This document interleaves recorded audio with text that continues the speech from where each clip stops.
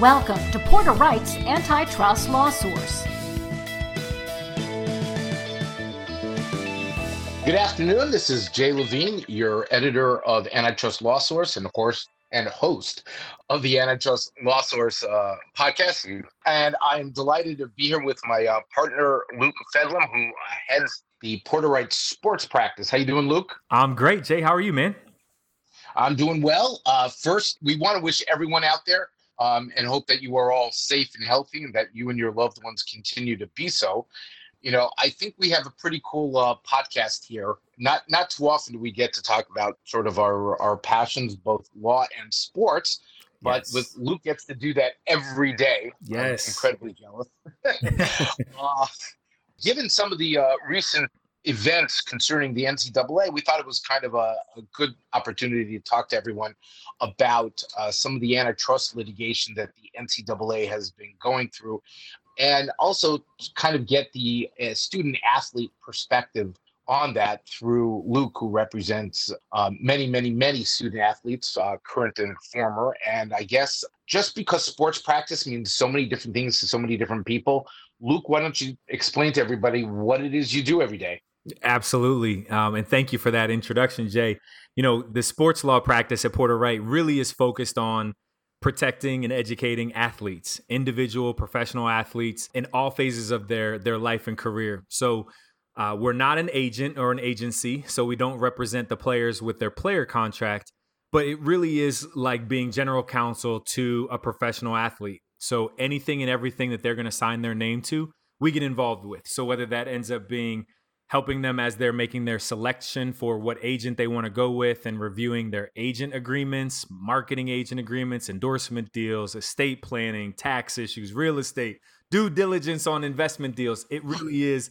It just runs the gamut because ultimately my passion is on making sure that these athletes are protected and they know what's going on around them so that they can have that positive impact on themselves, their families, and their communities. Because we all know sports doesn't last their entire life. And so we want to make sure that they are set up for success long after they're done playing.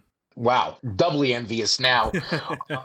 Correct me if I'm wrong, but it seems, I know when I was a kid and the like, you had certain sports stars who sort of set themselves up in business and the like, but that seemed to be sort of the minority, whereas now it seems to be that guys coming out of college are far more prepared to and understand this is a short window, and they also want to make an impact on society. They seem to be creating foundations and things like that. Is that just, am I correct in that sense? Yeah, absolutely. You're right on. A lot has changed. I think, you know, a lot of times people like to get, if you use basketball as an example, a lot of people like to get in this argument about, you know, it was Jordan the best, or what about LeBron, right? And this back and forth. And let me say, really, they both have had a monumental impact on sports, even outside of the actual game itself, right? And the way I look at it is Jordan was, I mean, just huge when it came to the globalization of the sport, etc. But in the same light, I look at LeBron as, when it comes to the empowerment of a player, he has had a massive impact. When you look at the team around him, the way he's developed his team of advisors around him, because they were just friends kind of growing up with him, but he made them get that education, get that understanding, that real world practical understanding. So I feel like LeBron has really led this notion of younger athletes being more empowered and realizing the business of the sport going on around them. Real quick, you know, you and I love this stuff and we could talk about it forever, but I'll share one story. So in 2009, Pablo Torre wrote this article for Sports Illustrated called How and Why Professional Athletes Go Broke. It was this seminal study in the whole idea of athletes just literally losing their money. And a lot of people think, oh, well, just because they would spend too much. And yes, that was absolutely part of it. But the other part of it was players who would get taken advantage of on deals. They would invest in things that didn't actually exist because an advisor or a friend told them to invest in this and they could get this return. That was the article that talked about 78% of football players being broke within 2 years of when they get done playing. So I think you look at LeBron and what he did with his career. You look at that study, that story that came out in 2009. And over the last kind of decade, we've really seen a change where athletes are coming out much more connected to the world around them and being in a place where they really want to have that business success that they see in some of these other athletes. I will have to correct you. You forgot to mention one of the greatest players that ever lived in the NBA, and probably who stands as almost the paragon of that kind of player deciding that I am going to have success in every venture of my life, Magic Johnson. Absolutely. Yes, you are correct. You are absolutely right. Full Magic, disclosure, if you're listening, my apologies. yeah, and Magic, if you're listening, it was Jay Levine who full disclosure, I am a lifelong Lakers fan, and Magic was obviously my favorite player growing up. But what he has done post the NBA is nothing short of spectacular. But that seems to be now hopefully getting to be more the rule than the exception. And I will tell you, and I give you one anecdote. I was the junior lawyer on the McNeil trial team that won free agency for football players against the NFL. That trial was concluded in '92. One of the 8 plaintiffs was a guy by the name of Frank Minifield, who was a safety or D-back, I'm not sure which, for the Cleveland Browns. And when he came for his deposition, he was dressed in a suit with a briefcase, and sort of we queried him about it, and his response was incredible. His response is, "This is work, and so I dress to go to work. I bring a briefcase all the time," and that just showed to me an incredible sort of mindset. And it seems that mindset, whether they're carrying the briefcase now or not, has really taken a hold, especially with people like you sort of helping the athletes realize their visions. But 2 things happened this week. The Ninth Circuit came down affirming a decision that of a trial from last year where there was a class of student athletes that had complained about the NCAA's cap on what they call grant and aid. And there was also a recent lawsuit filed on behalf of current student athletes against the NCAA's what they call the NIL rules, the name, image, and likeness rules. Just to go back, let's provide, as you know, Luke, NCAA has been embroiled in antitrust litigation for years. Yes. Right? Even back since in 1984, I think, certain conferences, certain schools sued the NCAA for their restrictions on the school's ability to actually negotiate for themselves to be on television more often than the NCAA had allowed. But back, I guess it's already 11 years ago. Wow, time flies. Ed O'Bannon from UCLA sued the NCAA because essentially the NCAA makes billions off the name, image, and likeness of student athletes. Can you sort of just give people kind of a perspective of what the NCAA essentially reaps in as a result of the student athletes? Yeah, I mean, really, at the end of the day, the NCAA is really bringing in so much, and it comes oftentimes right through their TV deals. That's where we see, the bulk of their kind of assets coming in. At this point, we're somewhere in the middle-ish of the March Madness basketball deal that they have. That's I think in total over $20 billion, right? And works out to over $1 billion a year. I mean, what is that, right? March Madness really it's college basketball that has been marketed and put together such that people will take off work, people will start pools, people will do whatever they can for those weekends in March and, culminating at the beginning of April to watch this experience. And this experience is all built on these individual athletes and all that the individual athletes bring, to the team and obviously to the sport itself. Yeah, and the NCAA essentially licenses the images and the names and likenesses of these players to video games like EA and to all sorts of entities. And it's pretty incredible how much they make. So Ed O'Bannon basically said, it's not fair. You're taking my name and making money off of it. And Ed O'Bannon was a pretty big star at UCLA basketball.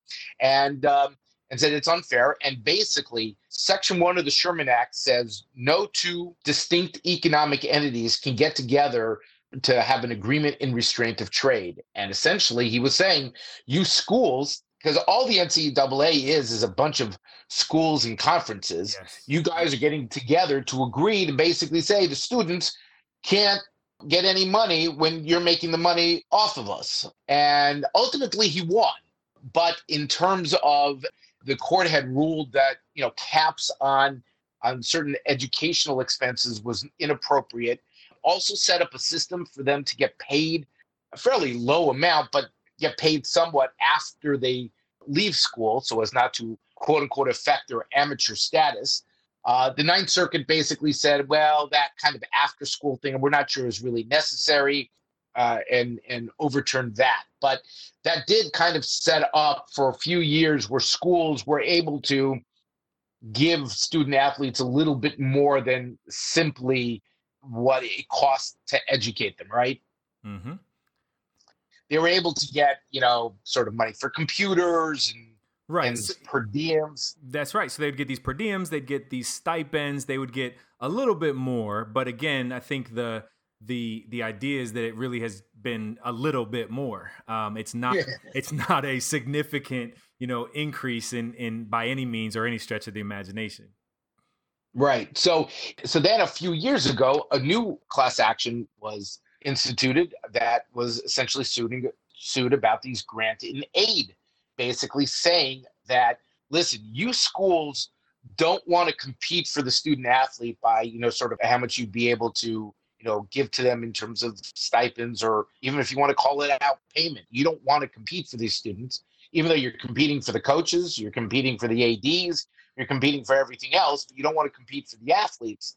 And that's just wrong. The athlete should be able to choose which school he or she wants to go to. And part of that decision should be able to be how much that school is willing to provide for them, no matter what, without any limitations. And frankly, that suit was tried, and the players essentially won in 2019 for the most part.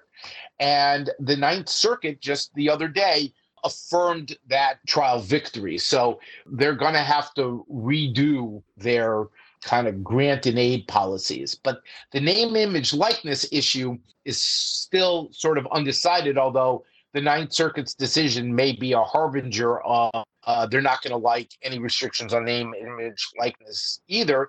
And frankly, two student athletes have just sued on behalf of a class of student athletes, saying that the name, image, likeness rules that the NCAA has violate the antitrust laws. And even though the NCAA is in the middle of trying to change those rules, the players are alleging, listen, those changes are too little and way too late. And I believe that one of the proposals is whatever deal a student athlete gets has to go before a review board to make sure that the payments aren't quote unquote excessive. And I'm sure that just gets your blood boiling. It is, right? I mean, because the challenge is, and I've had a lot of conversations with people, is that you have a situation where oftentimes the athletic administrators, and they're asked to do a lot, right? I mean, the compliance department at schools are asked to do a lot in terms of enforcing these rules that the NCAA has come up with. And again, to your point, the name, image, and likeness, the NIL rules aren't in place necessarily yet. But what we do see is that from a compliance perspective, even a lot of athletic administrators don't really have the kind of real world practical understanding of what's market, right? What is expected? What is normal, right? So in the role that we do, at the firm working with athletes on endorsement deals, I can tell you after looking at hundreds of these deals, what's normal for somebody to get paid on a baseball card or a basketball card, a trading card deal, or what's normal for, sending out tweets or what have you, social media postings, etc. Like, because we see that regularly, so we can establish and understand what market is.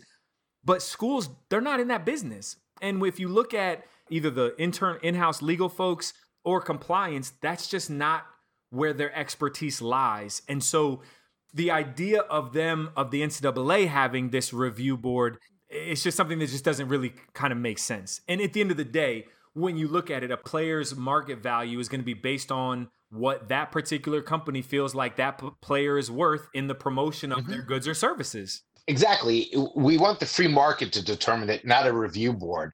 And obviously, the NCAA has long promoted this sense that, listen, college athletics is all about amateurism, Mm-hmm. that the way you define college athletics different from professional athletics is the fact that college athletics, they're in school, that this is, if you will, a part-time job for them, and that they're not getting paid the quote unquote big bucks that everyone else is. And that's part of the appeal of the product. As the opinions have shown and as the lawsuit alleges, every time we relax those rules, that has not shown to have any impact on the demand for the That's right. product.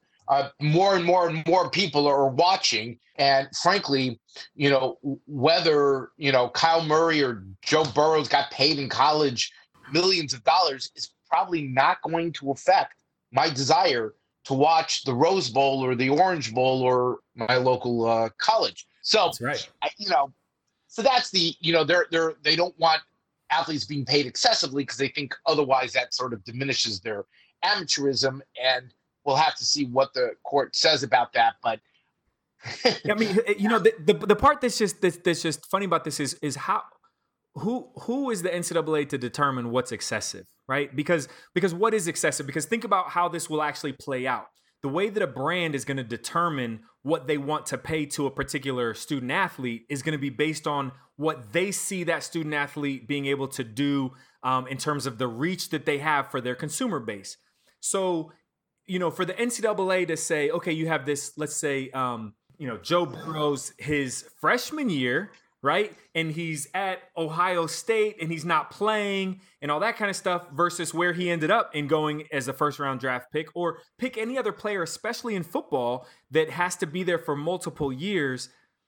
It's going to be an evaluation of that person's talent and reach. And there are going to be companies that are going to say, we're going to either take a flyer or we're going to put a big investment in this player because we think that the future is good for this person. Whereas if the NCAA, I mean, they're typically, are looking at someone where they're at today. So I just don't see how that necessarily works out. Now, let's just be clear though, right? There's going to be a compliance component to this that is going to make sense. And that compliance component is going to say, okay, a long name, image, and likeness, it looks like players are going to be able to, start their own businesses, right? Have their own business entities, if they will. Now, yes, there's going to be need to be some oversight, which could be incredibly challenging on, is someone starting a business just to bring on an investor that can throw money into that business as just a way to just straight out pay the player. And I get that. And there's going to be some need to figure out what that is. But when it comes to truly like managing the earning potential of these players, it really is going to be the market that should set what that value is, not an overall review board. That's exactly what the sort of lawsuits have been alleging. And the point is, I mean, I think about this, and one can make the argument that if you allow, especially in basketball, if you allow college athletes to get these endorsement deals or whatever, they may stay in college a little bit longer. Yes. Because they won't necessarily, I mean, listen, the NBA is still paying a lot more, but okay, so you think about the real studs who've jumped from high school to college, Kobe, LeBron, right? Kevin Garnett. What would have happened had they been able to, Nike says, listen, Kobe, you're the number one, or LeBron, you're the number one, you're the next Jordan. I want to get you now while you're in high school. And I'll tell you what, you go to a power school and whatever, and you'll be making, I don't know, 1, 2, 3, 4, 5, 10 million a year in endorsements. So you don't feel the need to have to go to the NBA right away. I don't know what LeBron would have said. Maybe he would still have said no, but the calculus is a lot different. That's exactly right. I mean, we see it this year right now with the G League, right? So the NBA said, okay, yeah. G League, you can come, you can make up to $500,000 for this one season, let's say. And the better part is you can take on endorsement deals, right? So now instead of saying, okay, well, going to college where I might just be a one and done and I'm really only there, to play basketball for that 7-month period of time that I'm there, you know what? I'm going to focus on, getting developed through the G League, et cetera. And to your point, though, and I don't know the statistics, so I'm not going to try to throw numbers out there, but there's a significant notice of college basketball players who can now test the waters and declare for the NBA draft. Right. And there are a number of them who have declared who then don't get drafted, but they've lost their eligibility when they have gone past the deadlines and everything because they think they can make it at the next level. Listen, a lot of people don't necessarily understand the real world scenarios that some of these athletes are in. A lot of athletes don't come from necessarily great family and home situations. And money, listen, even with the stipends that schools have started to add, it's not like you're just putting money in a player's pocket. Oftentimes they're sending it back to their family for bills and things like that. So this idea of, yeah, I get it. Education is a gateway to great things in life. But at the same time, when you have a particular skill, you should be able to monetize and commercialize that skill to the best of your ability. We do it, and I think this is, I think it's lawsuits that chip away, obviously, and then it's legislation that ultimately chips away at what the NCAA kind of does. But at a certain point, you have to say there's got to be some fairness for the player themselves. Absolutely, and from a legal perspective, I mean, obviously there may be, we're presenting sort of one side, and right. Obviously, there's this NCAA will have its, why it believes these restrictions are necessary in order to promote the product. But at the end of the day, you are restricting the player. Now, whether those restrictions are reasonable or not is for a court or a jury to decide. Obviously, I think everybody listening to this can figure out where you and I lie on this issue. But the fact of the matter is, standing here right now, a player is prohibited from essentially monetizing and capitalizing on his skills, on his fame, on his hard work, his name, image, and likeness. And the only entities that are actually profiting from it are the NCAA or the school itself. And that seems fundamentally unfair. And obviously, in a free market, the division between who's getting what revenue would just be determined by negotiation and by what the market clearance price is. That's right. Isn't that what we want? Right, exactly. But think about this for as a hypothetical, since we like hypotheticals, right? But this idea that there are schools that make over $100 million from apparel companies, from the Nikes, the Under Armours, the Adidas, et cetera, right? And they do that because these schools and Nike, let's say, will pay a school $150 million because they now have control over this entire body of student athletes, wearing this brand, et cetera, right? Then it can go out to fans and the like. But imagine now if you're a player in high school about to go to college and you're at that level where Adidas and Nike and other apparel brands are looking at you and want to do a deal with you. What I think is fascinating is you could have a situation where you have a player who decides to sign with Adidas and do his own deal with Adidas or her own deal with Adidas and still go to a Nike school. And I'm sure then there would be some requirements from the school's perspective now that when it's an official team activity or official team appearance, you have to be in the Nike gear.